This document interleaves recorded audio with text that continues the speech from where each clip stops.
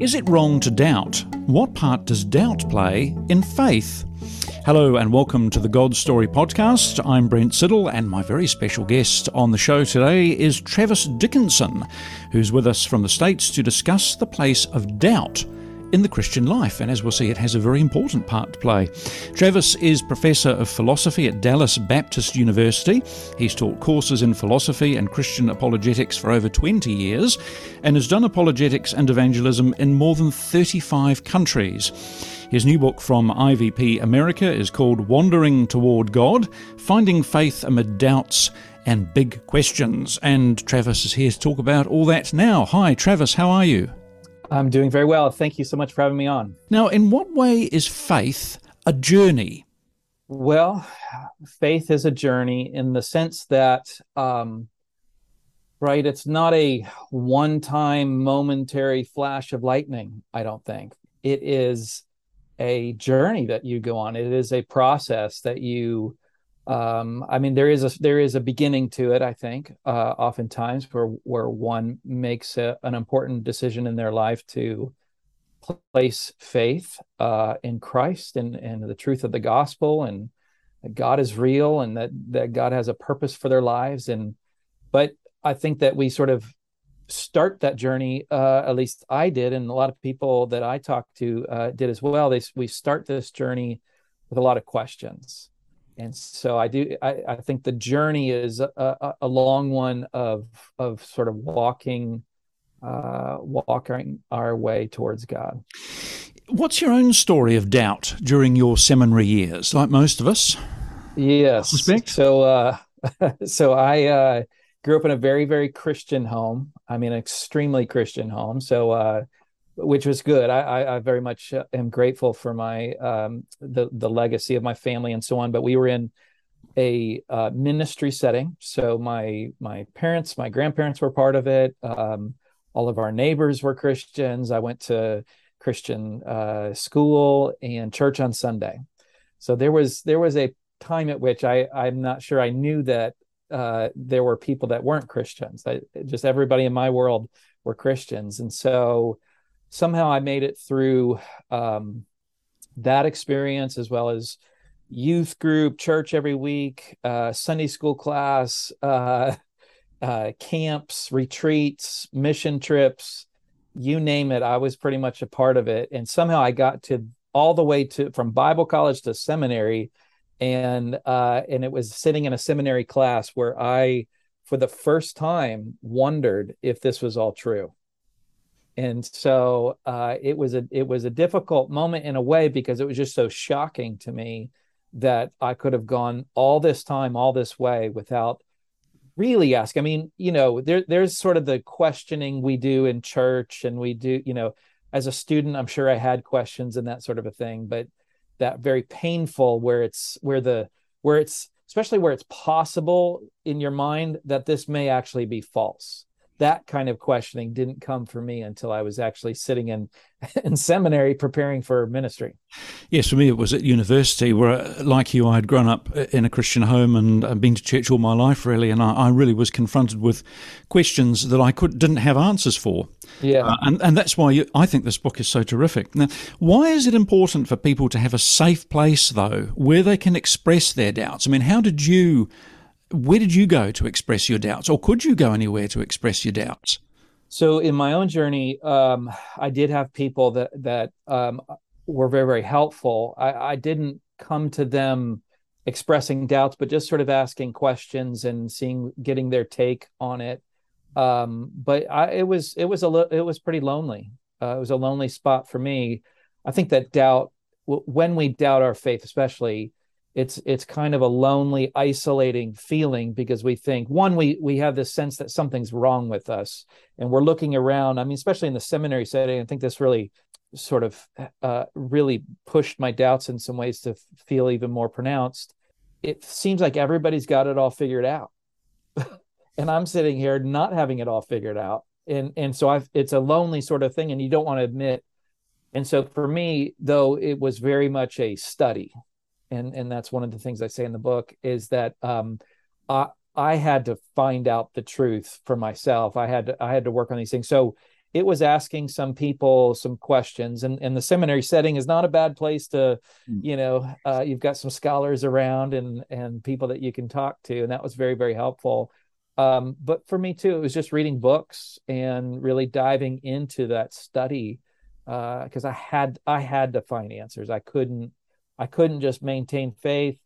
I didn't feel like I could responsibly walk away, partly because of the, my background and so on. But at that point, I wasn't ready to walk away, but I had to find answers. I had to find truth. Yes, I think theological colleges do that to you. I mean, I was told by an older pastor before I went, they'll pull you apart, but then they'll put you back together again. Yeah, fortunately, I went to a couple of colleges that did put me back together again. Yes, yeah, that's great. Yeah, how does doubt differ though from unbelief? So the way, just getting specific on some of these concepts and terms, I think of doubt as, and I think there's a lot of manifestations of doubt. I think that's worth saying, is that doubt can kind of show up for us in a lot of different ways. And it can kind of morph into a lot of different states. It can sort of turn into a kind of bitterness and a kind of cynicism or a kind of rebellious attitude of sorts. But it doesn't start there typically, I think, or at least at the core, it's not there. So I talk about this core experience of doubt as being merely intellectual tension, right? So it's just that very normal experience where you've got a belief and you either encounter an objection or there's some reason why, or you're like me and sitting in seminary class where for the first time you wonder why should I believe this? And you realize you don't have a good answer, and it creates in you that intellectual tension. I think we sometimes make doubt more complicated than it really is, but I think that's really all it sort of boils down to. So the full statement of it is that I give is to say that doubt is when it seems like one of your beliefs might be false.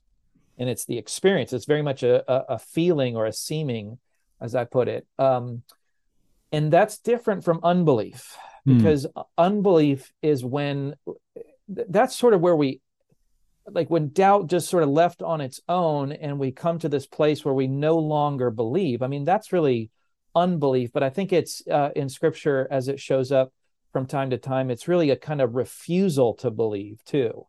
Right. So there's that, and that's where you really see it's a choice.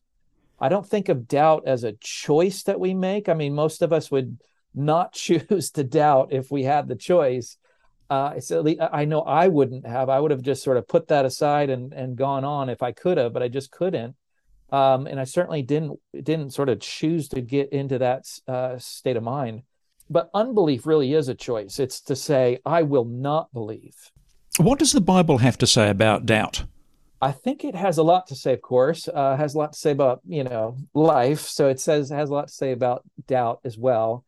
We're just sort of talking sort of broadly. The honest questioner, the person who's engaged in a sort of honest struggle, are often just welcomed, by Jesus, by the disciples and elsewhere. And when you even backing up even more, if you think about, the book of Psalms, the prophets who are often find themselves in this state where their enemies are flourishing and God's people are just suffering. Mm-hmm. And to think that it's not okay to doubt, for a Christian or for someone who's a follower of God, just read the Psalms. I mean, it's all over the place where the psalmist is wondering, like, where are you, God? Are you even there? Do you even see what's happening? Don't you remember us? And they're just working through very honestly those sorts of struggles. And then what I was going to say is the New Testament, the honest struggler, the honest questioner, is treated quite well, and oftentimes the question is answered. The person, the sort of questioner that's not, would be like the religious leader, the Pharisee, who's obviously, the text even says there's trying to trip Jesus up in various ways.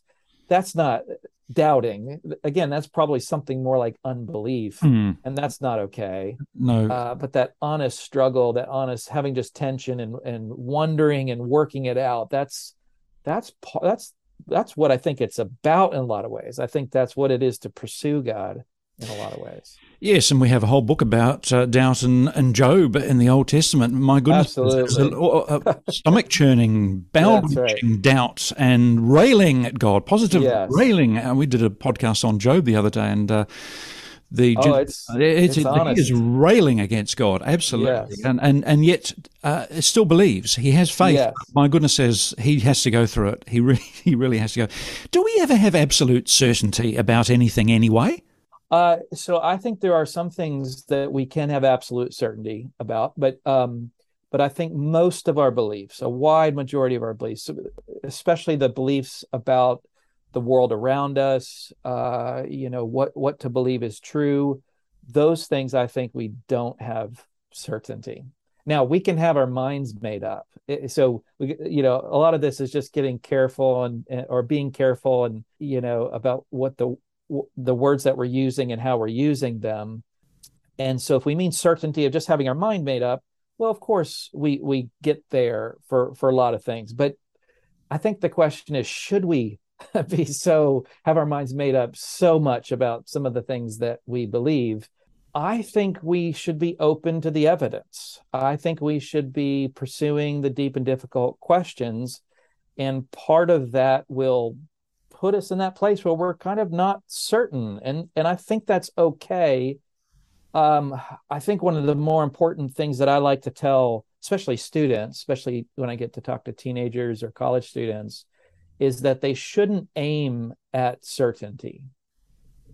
Because when they do, all it takes to destroy your certainty is to have a few questions. And the whole thing comes down like I relate it to the house of cards.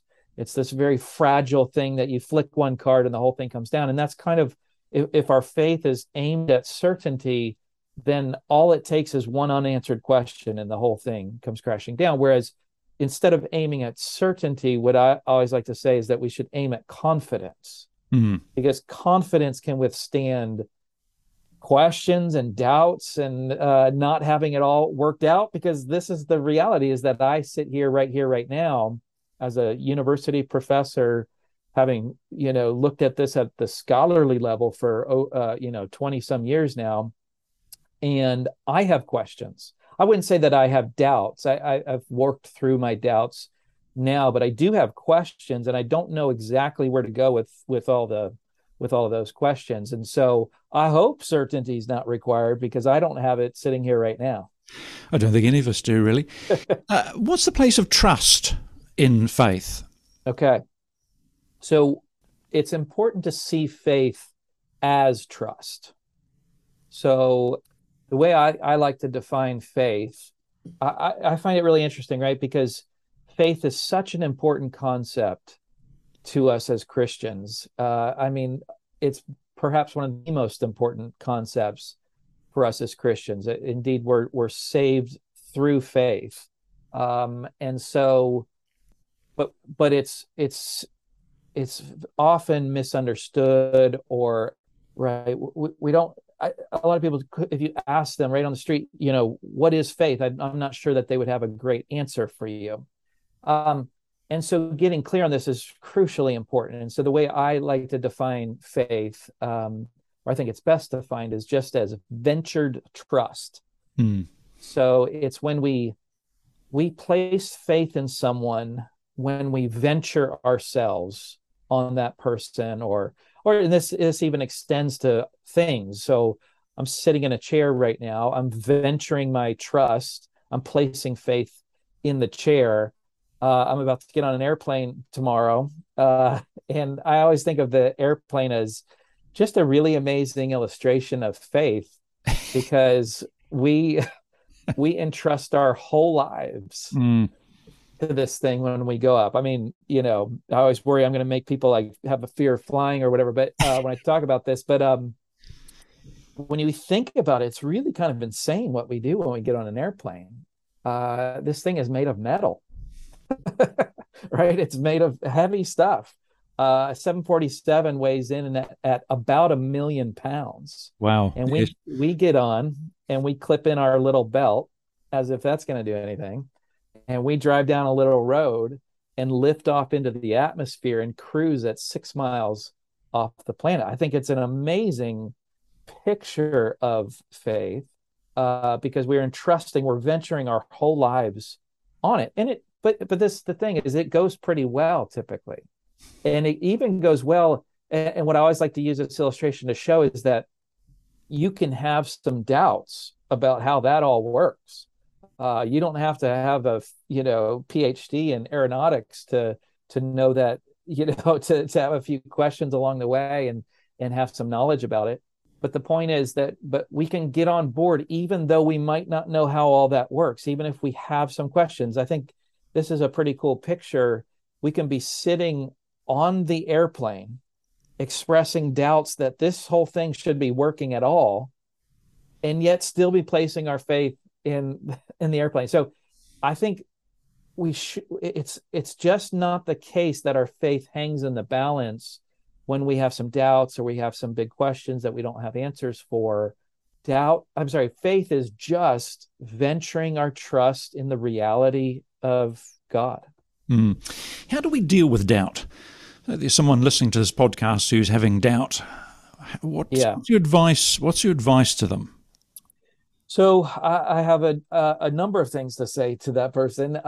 Let me give you a few sort of steps that I always recommend. First of all, I want to say, hang on. I think that too many people, sort of, sound the alarm when all of a sudden they just have this struggle, this sort of intellectual tension, and there's no reason to be too worried about it. Not at first, at least. I mean, just part of the problem oftentimes is that somebody gets so emotionally wrapped up with this worry that, why am I doubting? Why am I, why do I have these questions? Why is this not easy for me? Why can't I just turn this off? Why can't I just keep, stay strong here and so on?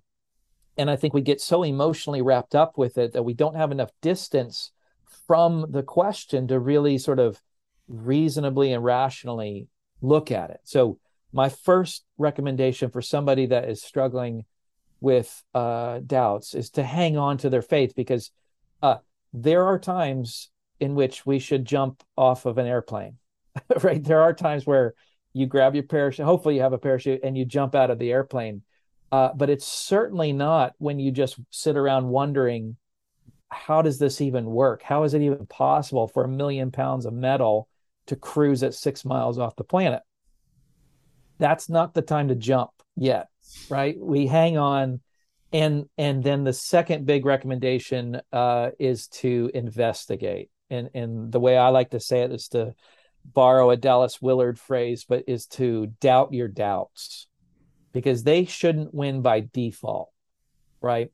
The only time in which a doubt should really do sort of its defeating work, as it feels like it may do, is when we have more reason to go with the doubt or the objection that we're looking at than we do the belief that we have.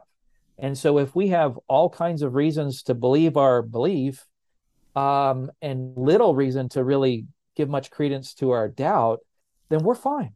We hang on. There's no problem with that. You are very rational because that doubt has not defeated your belief. So we investigate and evaluate what reasons there are to think that this belief is really true or not. And again, that's why I say, for me in my own journey too with this, I'll just say that I have attempted to look at the hardest objections I can possibly find. I, probably have welcomed this maybe to a fault at times, to say, I want to know, like, give me, talk to my atheist friends and say, give me your hardest objections. Give me. And I have just found it's not, again, I've already said that there are questions that I still have that I'm still working out in some ways, but I find satisfying answers for those. And some I find just to be absolutely compelling.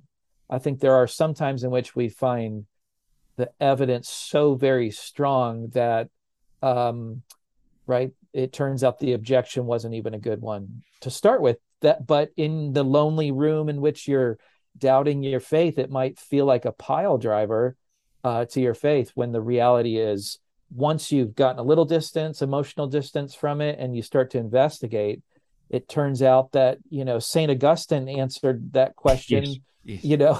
1,800 years ago or whatever it is. So. Well, that leads me to my next question. You have a lot of great material in the book, a lot of the evidence for Christianity. How important is it for us to consider the evidence for Christianity, the evidence for the resurrection, for example, when we doubt?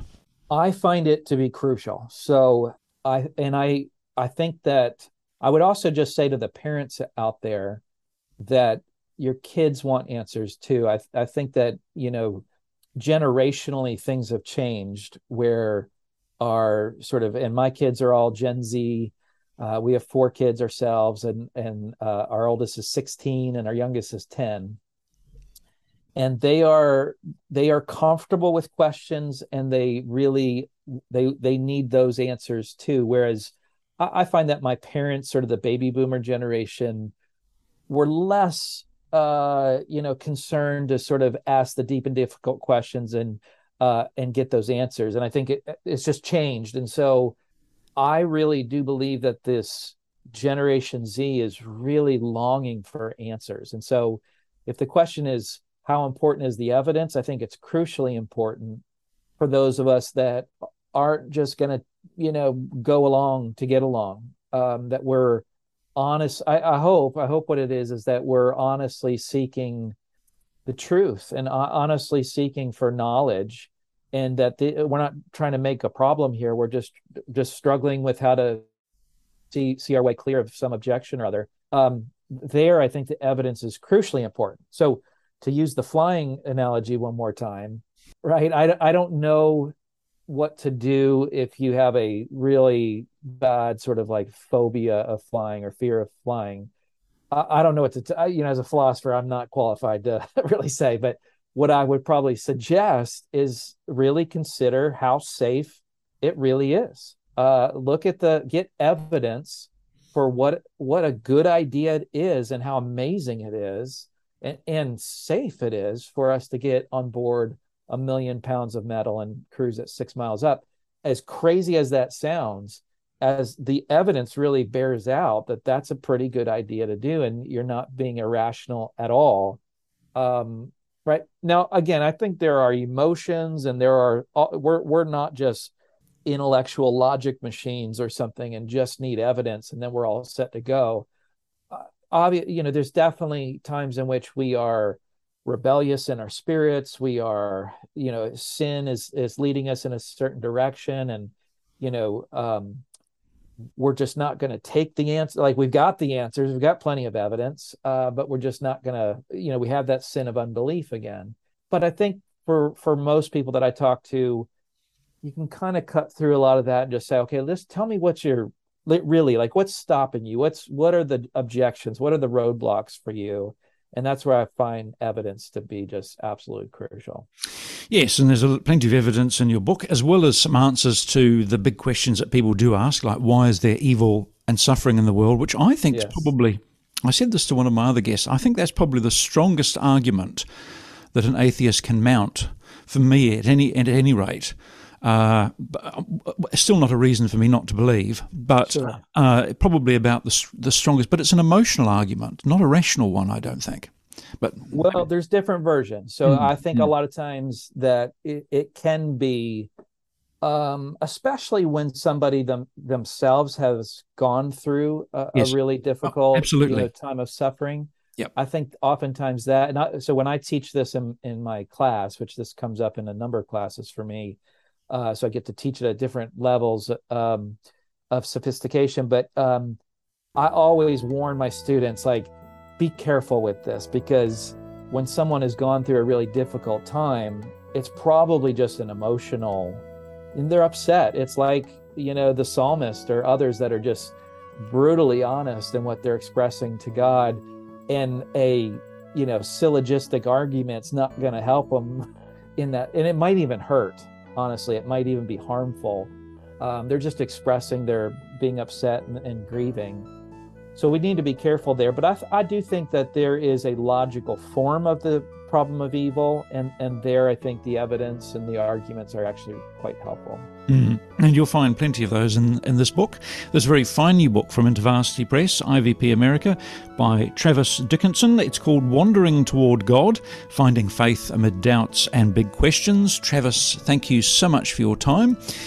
And thank you to our creative team at Liquid Edge who sponsor this podcast and take care of things behind the scenes. Travis, thank you so much.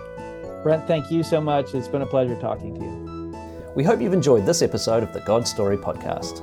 To ensure you never miss an episode, please subscribe. And if you're enjoying the podcast, please take a moment to give us a rating and leave a review. This will help more people discover God's story for themselves.